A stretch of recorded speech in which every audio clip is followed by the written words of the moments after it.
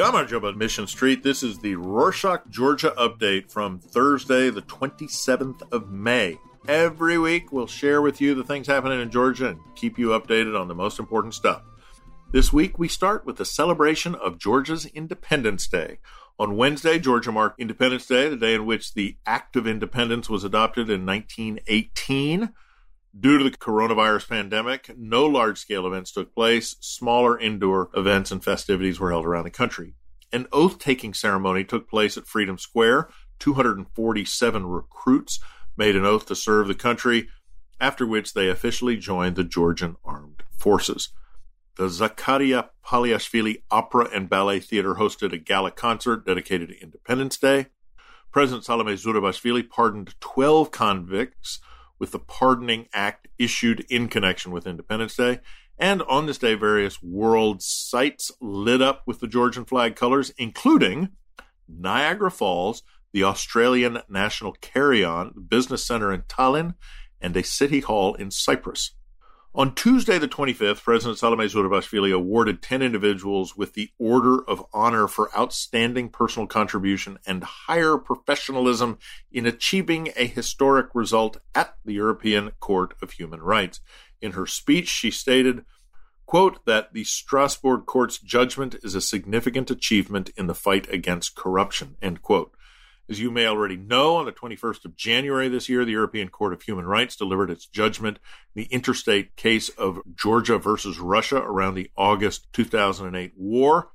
The court concluded that the events occurring after the cessation of hostilities following the ceasefire agreement of the 12th of August 2008 were the responsibility of the Russian Federation because they fell under Russia's jurisdiction, and it found a number of different violations.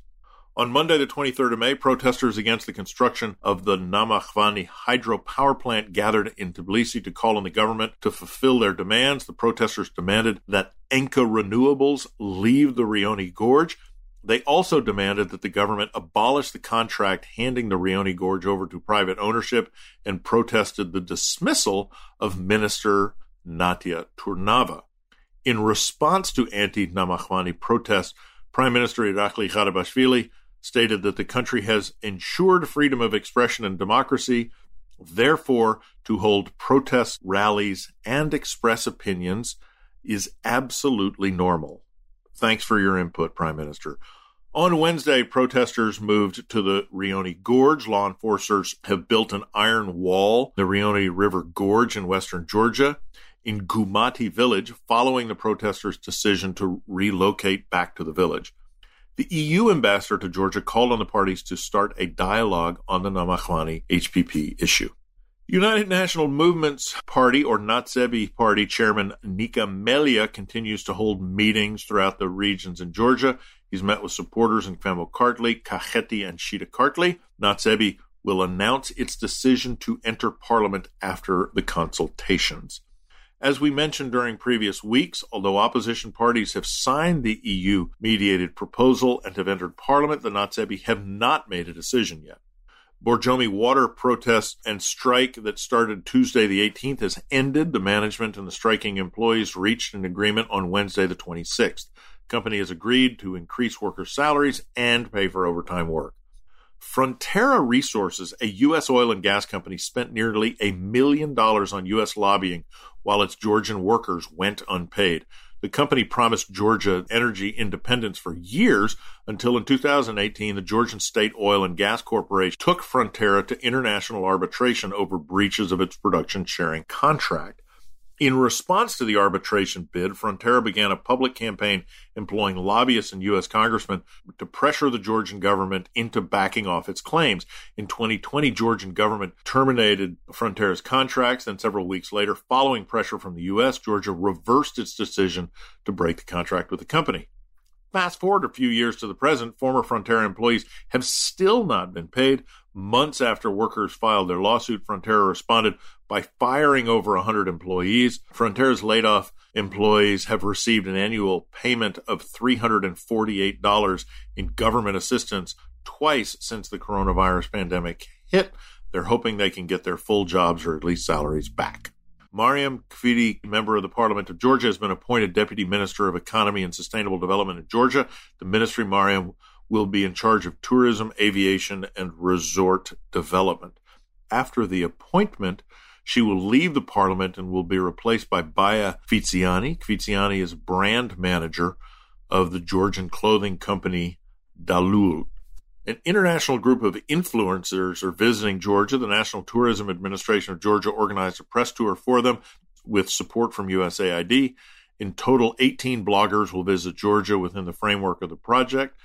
They aim to contribute to attracting international tourists. Georgia's easing regulations for travelers from Canada, Japan, Kuwait, Moldova, Oman, and South Korea. Travelers from these countries must present a negative PCR test for the past 72 hours at the border and retest on the third day. If the test returns negative, further self-isolation will not be required. Restaurants, bars, and cafes throughout Georgia will be able to receive guests indoors on weekends starting on the 1st of June. Restrictions on social gatherings of more than 10 people remain in force. The National Statistics Office of Georgia has published a report on indicators of living conditions in 2020, according to which the average monthly income of the population of Georgia was 194 million lari, which is 4.5% less compared to 2019. In 2020, income from wages had a significant contribution.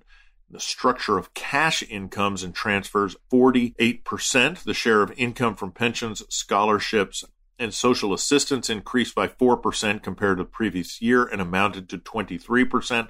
Money as a gift accounted for 9%, while remittances from abroad accounted for 4%. On the morning of Tuesday the 25th, a 4.9 magnitude earthquake hit Georgia. It was reported in Kazbegi. Fortunately, it did not cause any damage. About 20 Georgian wine companies won gold, silver, and bronze medals at the International Wine Challenge in 2021 held in London.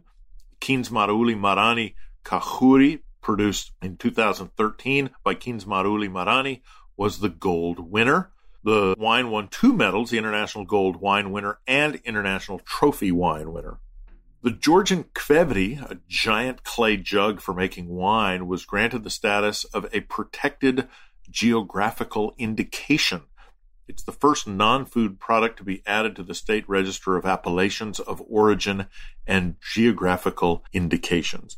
In 2013, the traditional Georgian method of putting wine in kvevri was awarded the status of a UNESCO Intangible Cultural Heritage Site. The Vardzia Rock Complex has been awarded the European Cultural Heritage Award Europa Nostra Prize.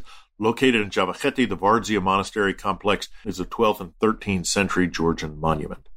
Great news for nature lovers. On Thursday, the 26th of May, all 93 protected areas will reopen after a 6-month pause through Georgia.